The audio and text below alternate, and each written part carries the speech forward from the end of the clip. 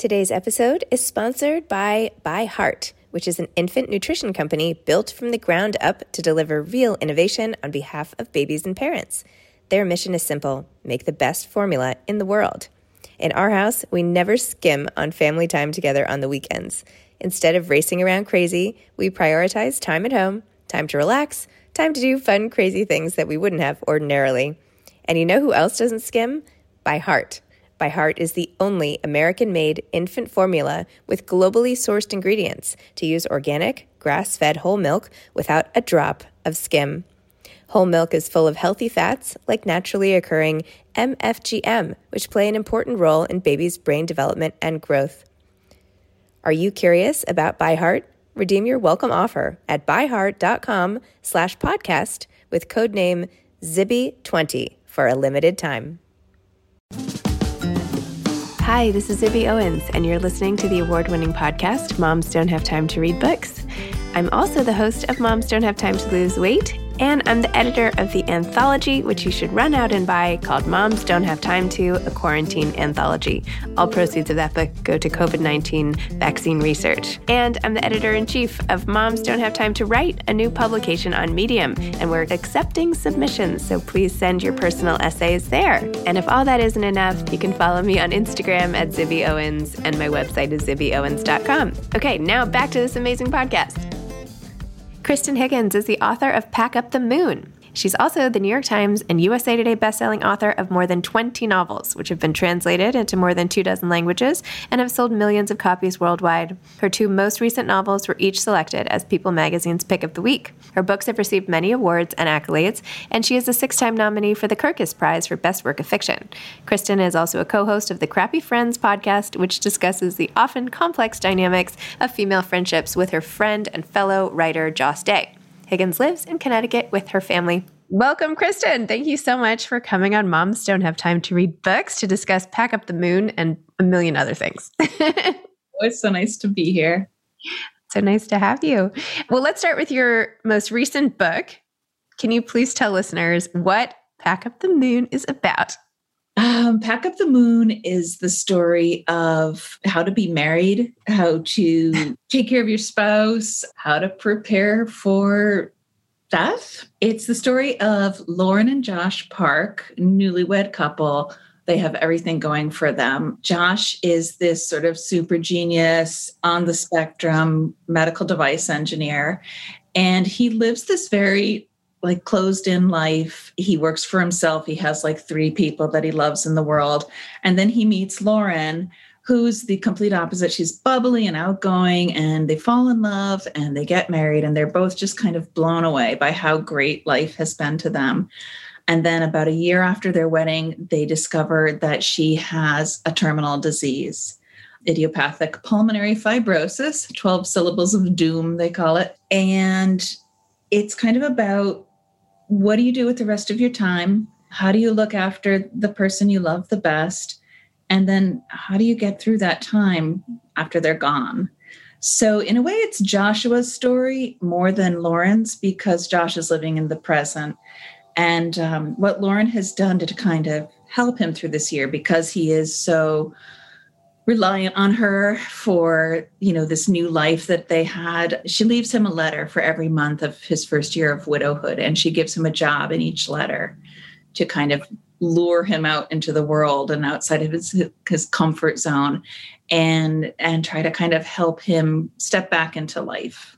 And it really was amazing in the book, the relief that he felt when he realized, when her friend Amanda brought over the letters, and he realized that even though she was gone, he would still be hearing her voice from beyond, right? And that he had something to do, and that she wasn't complete, there would still be dribs and drabs of her throughout that he could cling to, which is so important because, even in the book, you talked about how the grammar has to change, right? She isn't my wife. She was my wife, and how you have to kind of adjust to that. And I feel like this idea of the letters sort of, almost softened the blow a little and made me personally be like, I totally need to do this. Everybody should do this for the people that they love. When am I going to do this? I don't know. I'm going to have to put it in my calendar, write letters, post-mortem, whatever. Anyway, but it's so true. The comfort that can provide. And in a way, Lauren is torn about it because on the one hand, she thinks he's definitely going to need me more than ever after I'm dead, so it's this conundrum of how to look after him. On the other, she thinks, am I just prolonging his grief by popping in every month? And of course, in Josh's mind, no, this is his lifeline. But yeah, I think about my own death all the time. Everybody has a hobby. The other day, when my son was still home for the summer, he said, what are you doing? I said, I'm just updating my funeral instructions. He's like, as one does, And that's a document that I've had since I was like 23. Because, I've had some profound losses like every human. My dad died in a car accident, hit by a drunk driver, and, life changes in that instant. And then a few years later, I lost a baby. So I know that feeling of I will never be happy again. Like, I don't even remember what happiness is when you lose something, your life changes so profoundly. And there's this question of how am I going to get through all of these days? There's so many days to get through. And then I think at some point, you make that choice of how are you going to be for the rest of your life? Are you going to be a constant open wound? And the answer is, yeah, sometimes, absolutely. You don't get over people, and you just learn to carry their memory and their loss more easily and with more strength, maybe. So this is what Lauren is trying to do for Josh. And Josh is a great person. He's very loving. He's a little bit different because he has, difficulty reading people and, because he works alone and he has that little tiny circle. Lauren knows, she's going to need to push him out of it and find more people for him. And so a lot of her tasks in these letters are just getting him out into the world. The first one is go grocery shopping. And he's so happy that she knows, like she says something like, if I'm correct, you haven't showered in days, you have this stubbly little beard that an 8th grader would grow. Your vegetables are melting into one big vegetable, So, and he's like, yes, you're right, buddy, It's like she's here. And he's so elated to go out and do something for her to make her happy. And then the jobs kind of progress in import throughout the book. And we also learn a lot about Lauren because her story is told backwards. The last time we hear from her is the first chapter of the book. She's about a week away from dying.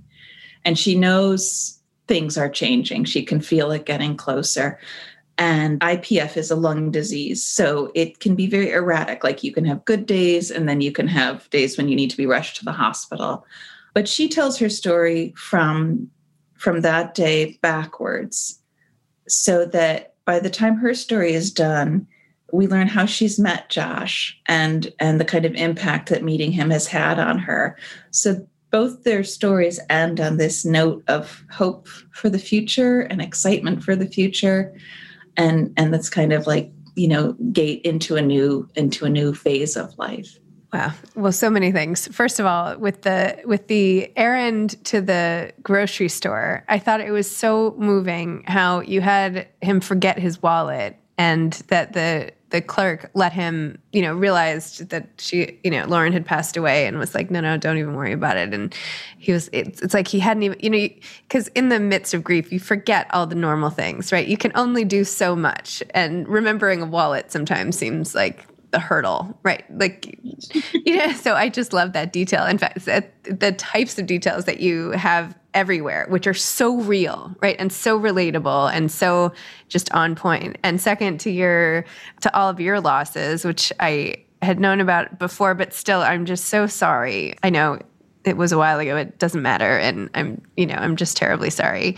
To your point about the funeral, I too have a document. I also think about this all the time. I think about my death constantly. It's terrible.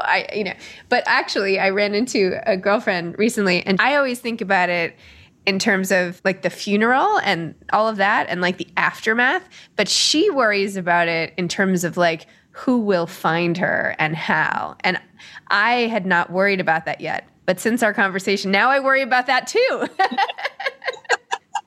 I know, so much to think about. So much. Right. So much to think about. Anyway, so I totally get that. And I get just once you've had loss, you know, it's so present that you can't sort of get past it. But in that it can improve your life too. So it's like all of these things. I mean, you don't want to reduce it to I'm a better person for having loved and lost, because it's so much more complicated than that. You know, you can't say, at one point, Lauren says, you know, I'm not going to be an idiot and say that I'm glad that I have this terminal disease, but it is part of my life and I love my life. Mm-hmm. And, you know, it's always that sort of, you don't want to glamorize dying in a young person. I think, you know, it can go very maudlin and sanctimonious very quickly. So I worked really hard to keep Lauren normal and to have her meltdowns. She's not a saint. She's not all knowing, but like the author, she loses her dad at a young age, and it kind of introduces her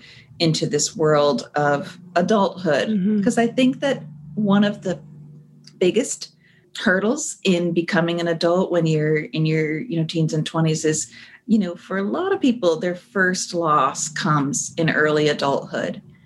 And whether it's like a beloved grandparent or, you know, a parent or, you know, a classmate driving wildly or something like that.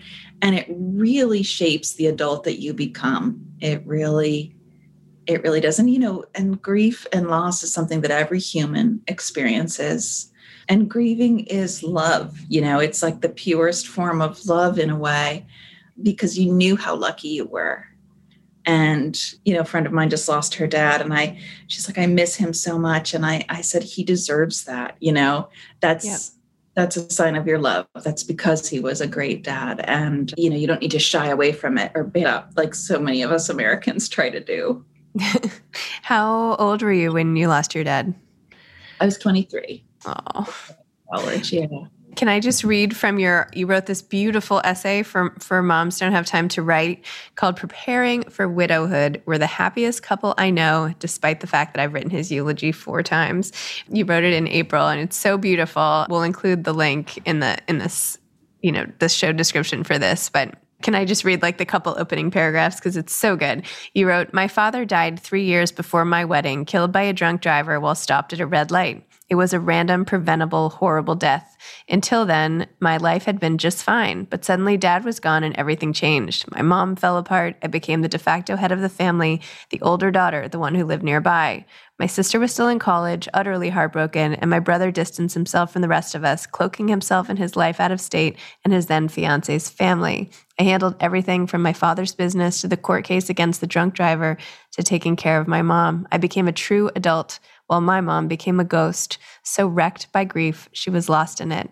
I felt like I was lost. I felt like I lost both parents the day my father died, and then I got married.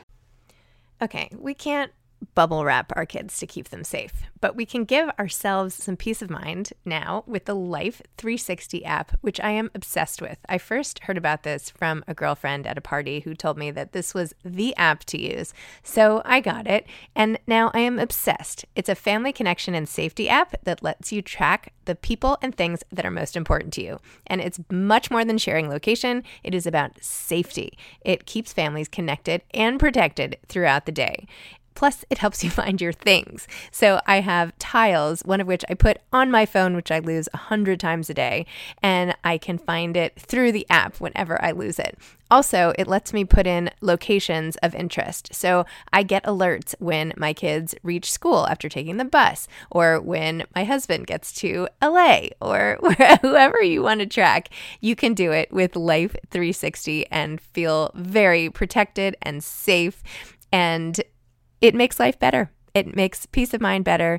Life 360 has my family's back when they're on the road, and I can track their stuff too if I need to. Plus, of course, it's a lifeline during emergencies because you can have crash detection to know if one of the kids is in an accident, and with 2 almost driver's license kids, that is super important to me too.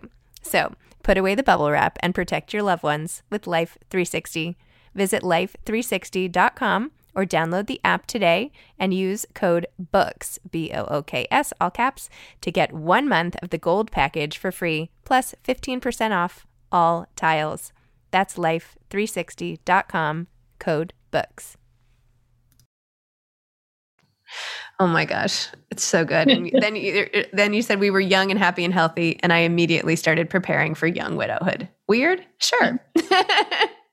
Oh, so moving. That's my paradigm, sadly, is looking at my mom, who was 47 when my dad died, and, my husband's a firefighter, so that doesn't help. And, if he's late for work, I turn on the news and start looking for the fire where he might be, or, the horrible wreck. He learned long ago not to come home late without telling me, because the first time he did, I was certain, like, there is no reason. We had young children at the time. There's no reason he wouldn't call to say, I'm stuck on a call or something like that.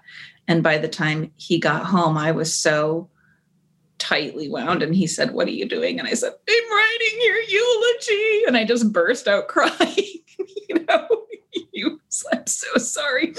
But yeah, I think that grief is such a beautiful emotion, because it is such a representation of love, but also, like, as a writer, it's so complex. And it's so layered, there's all those anger, denial, bargaining pieces of it. But also it's not like, okay, it's been 6 months, I should be feeling better now. It's not a straight line. And it'll turn around and smack you when you least expect it, sometimes decades later, And yet again, it's something that we all have to deal with, we all carry. And so I wanted to write this book. I was on the beach here on Cape Cod in February a couple of years ago, and it was bitter, bitter cold, and the wind was, howling, and I was wearing like a parka and sweatshirts, and I was freezing cold. It was like 6 degrees out, and my dog and I were there, and we see this guy standing at the edge of the water. He's wearing like a windbreaker, because we're Yankees, right? We don't like to admit there's weather. And he didn't have a hat on. I was like, that little kid in Christmas Story, in his snowsuit. And there was this guy, just staring out at the ocean and not moving and not affected by the weather and the wind. And I thought to myself, he looks like the loneliest man in the world. Oh. And I want to write his story, and I want to save him, So I decided to write about a young widower who has to. I've done this before. I've written widows and widowers. This is my 21st book, but I've never walked a person through that immediate time. And also with the knowledge that your spouse would die, facing that.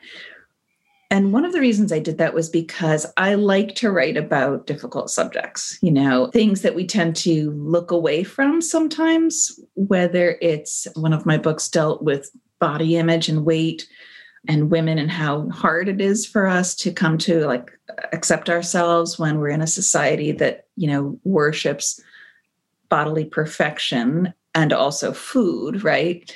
I wrote a book about... Wait, which book was that? This was Good Luck With That. It was... Good Luck With It. All right, I'm ordering that now. It features the 3 women who met at weight loss camp as teenagers and their different journeys. One of them dies of complications related to obesity in the early chapters. And then with this book, when you see a young person with a terminal disease, what do you say? And people say a lot of dumb things, which was really fun to write about, like, oh my God, my uncle had that and it was horrible. And, he died. He didn't even look human at the end, or like, heaven will have another angel. And we don't like to just be with this very difficult, sad situation. And, as someone who has planned her own death many, many times, I think if I did have a terminal disease, how would I want to be? What would I want to leave for my family? What kind of memories, how could I work that best? And Lauren gets to do that. She knows, she doesn't know when she'll die, but she knows it's not going to be, she's not going to be too old. And, that there's like a purity of having to come face to face with that. Like, you're all stripped away and you have to look at, okay, so I have a few years, what am I going to do? And it's hard. And it's, sometimes heartbreaking, but she teaches us, the author included, like how to get through it, how to do it well with your loved ones first in your mind. And I always say, like, my books make you laugh, they make you cry, they make you laugh again. This one's like makes you laugh, makes you cry harder, then makes you laugh again. Yeah, let's go back to the 21 books. I mean, you are the only author, by the way, who has a downloadable PDF link of all your book titles, because there are so many, which, as someone learning about you, that was very helpful. But it's amazing to even keep track with so many books. How did you start writing novels? Like, when did you know this is what you were sort of meant to do? I didn't know. I never thought about being a writer. I certainly never thought about being a writer for a living, as a career, because it's not the kind of career you can say, like, I think I'll be a novelist, I mean, you can be a hobby novelist, you can plan for that, but to have it be your day job. So my kids were little. I was a stay-at-home mom. My husband was working the two jobs that most firefighters work. And my son was in nursery school, and I kind of did the math and thought, okay, I have like 3 more years before the younger child, will be in full day school. And once he starts full day school, I'm going to have to contribute somehow to the family finances. And I wanted to stay home. So I was like, well, what could I do? I have very few life skills. I could clean a house, which I did. I thought, like, well, I'm a fast typist, but I also thought, well, I read a lot, right? So I could write a book. How hard could it be, right, Sibby? Piece of cake. I mean, come on. No. So I thought, I've read thousands of books. I've always loved romantic comedy. And so I'll write that because everybody likes that, right? So I wanted to write about regular people, not like, super billionaires or famous people. That's not in my wheelhouse. And so I wrote a romantic comedy about, people who could be like your friend or your sister, the guy from high school. And I gave myself like 3 years to get it published. And I did get a contract. And then I got another contract and, another and another. And at some point I looked back and said, like, wow, I've been writing for 15 years. I've been published now for 15 years and writing for like 18, which is a generation, it's kind of crazy. My daughter remembers the time before I was a writer. My son does not, he was younger. Yeah, it worked out shockingly well. I think that there's a couple things about being an author. Your success is not up to you. You could write the best book in the world and it could flop. You could write the best book in the world and sell 100 copies. There's a lot of luck in publishing. And there's something they call it right book, right time. And at the time I had the right book at the right time, it was a word of mouth hit. And my publisher kept offering me contracts. I think my third book was my first bestseller. And I remember, my editor telling me that. I'm like, oh, there must be a mistake. I think they counted wrong, So you can never really expect success. And of course your popularity can wane and rise, but I've been really lucky. And here's a secret. I hate writing books for a living, What? 80% of the time it's misery and self-doubt. And you think, like, I can't believe I have 300 pages to go before this thing is even like pretending to be a first draft. That 20% of the time I love so much. When your book finally takes shape and the characters are three-dimensional and they know what they're doing and thinking and how to take on their problems and what to say, it's so rewarding, but it takes a while for me to get there. Wow. Well, you started this conversation with this horrible, how do I get through all the days feeling, which is just, relatable, sadly, to so many. And look at the way you've gotten through the days. I mean, by helping so many other people get through their days. It's really amazing. And the way you write about grief and friendship and, your podcast and, how you're helping friendships with crappy friends and everything. I mean, it's really amazing. So I just think it's awesome. So what is your next book? And then what advice would you have for aspiring authors? Okay, so my next book is called Out of the Clear Blue Sky. I think it will be another summer release. And it's set here on beautiful Cape Cod. And it's about a woman who learns the night before her only child's high school graduation that her husband is going to leave her at the end of the summer when her kid goes to Montana, 2,000 miles away, to go to college. And so, like in the space of a night, her whole future kind of crumbles. And she goes a little crazy. She becomes kind of obsessed with her husband and his new wife, which is fun, not in a healthy, benign way, but in a way like, how can I mess up their lives without breaking the law? And it's kind of a book about, that midlife crisis that women have when their babies go to college. And you think like, gosh, for 18 years or 25 years or however long it is. I know you have 4 kids, right, Zibby? I do. So, by the time the last one goes to school, you will have been mothering for so long. And you think like, well, what am I now? If I don't have to pick up a kid or go to a track meet or piano lessons or something like that, how do I fill my time? And then when Lily's husband leaves her, she's, doubly reeling. So that's a much funnier, lighter book than Pack Up the Moon, which was, a very emotional book. And then my advice for new writers is twofold. It's believe in yourself, because every writer was unpublished once. That is the universal truth of writers. So whether it was Stephen King, who almost became like head janitor instead of author, or Nora Roberts, or, Jasmine Guillory, all these wonderful authors, they were unpublished once and they got rejected numerous times, I'm sure. So you have to believe in yourself and you have to develop a thick skin because the industry is very tough. On the other hand, you also have to get over yourself because you are not this diamond dropped into the world, meant to change the industry and be heralded. Your readers will decide if that's true, not you. So you need to work really, really hard, compare yourself to the best authors in your genre, study them, learn from them, and keep trying to be better.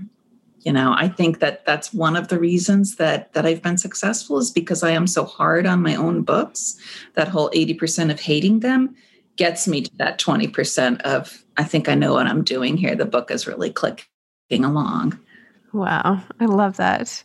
I've been trying to remember what you said about all those years of being a mom, and then they're finally out of the house. There was another book I read recently where there were a bunch of women in an old, like in a nursing home. And whenever 4:00 or 3:30 would come around, there would be this sense of, we should be somewhere for pickup and everything. And it just didn't go away ever. Yeah. So I don't know. That sort of made me think of that. Anyway, well, Kristen, I'm so glad to have met you. As you've been talking, when you said you don't want to romanticize grief or what it does to you, it's like, I don't want to do that either. But I feel like when you've gone through loss and can talk about it and relate to people, it's almost like, you can still see, like without loss, you still have like the beautiful trees, right?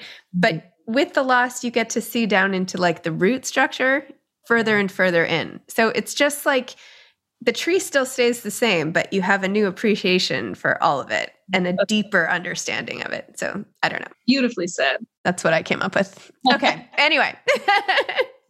Thank you so much for coming on Moms Don't Have Time to Read Books. Thank you for Pack Up the Moon. Thank you for writing for Moms Don't Have Time to Write. And I hope we can stay in touch and meet in person sometime. Me too. Thank you so much, Zibby. All right. Have a great day. Bye-bye. You too. Thanks for listening to this episode of Moms Don't Have Time to Read Books. Don't forget to follow me on Instagram at Zibby Owens and at Moms Don't Have Time to Read Books.